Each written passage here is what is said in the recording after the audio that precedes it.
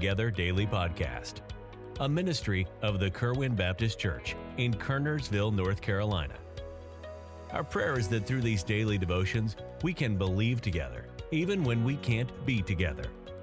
Please join us for a brief devotion Monday through Friday as we strive to continue daily with one accord, as the first church did in Acts chapter 2.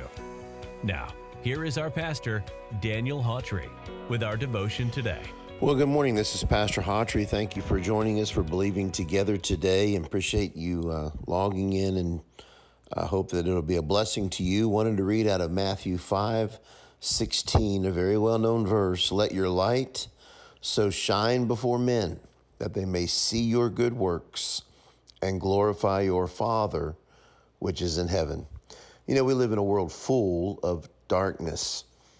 It seems to be getting darker every day. But Jesus, the Bible says, is the light of the world, and he lives inside of you and me. The key is to let your light shine. So how do you allow it to shine? You know, God never said for you to shine. He said, let your light shine. Don't keep it from shining. In fact, God's light is so powerful, our only job is to let it shine. So how do you allow it to shine? By how you live, by letting Christ live through you. When you live in a way that displays good works, others will see it and will glorify God as a result. It's a simple principle. It's impossible to shine light in darkness and that to go unnoticed. I mean, when it's dark, you're going to see the light. People need the Lord, but how will they see him in this dark world if we're not yielding to him so that he can shine through us? What's interesting is we cannot produce the light, but we can certainly reflect the light. Notice it says, so shine. That means to shine in such a way that people can't miss it. Let your light so shine.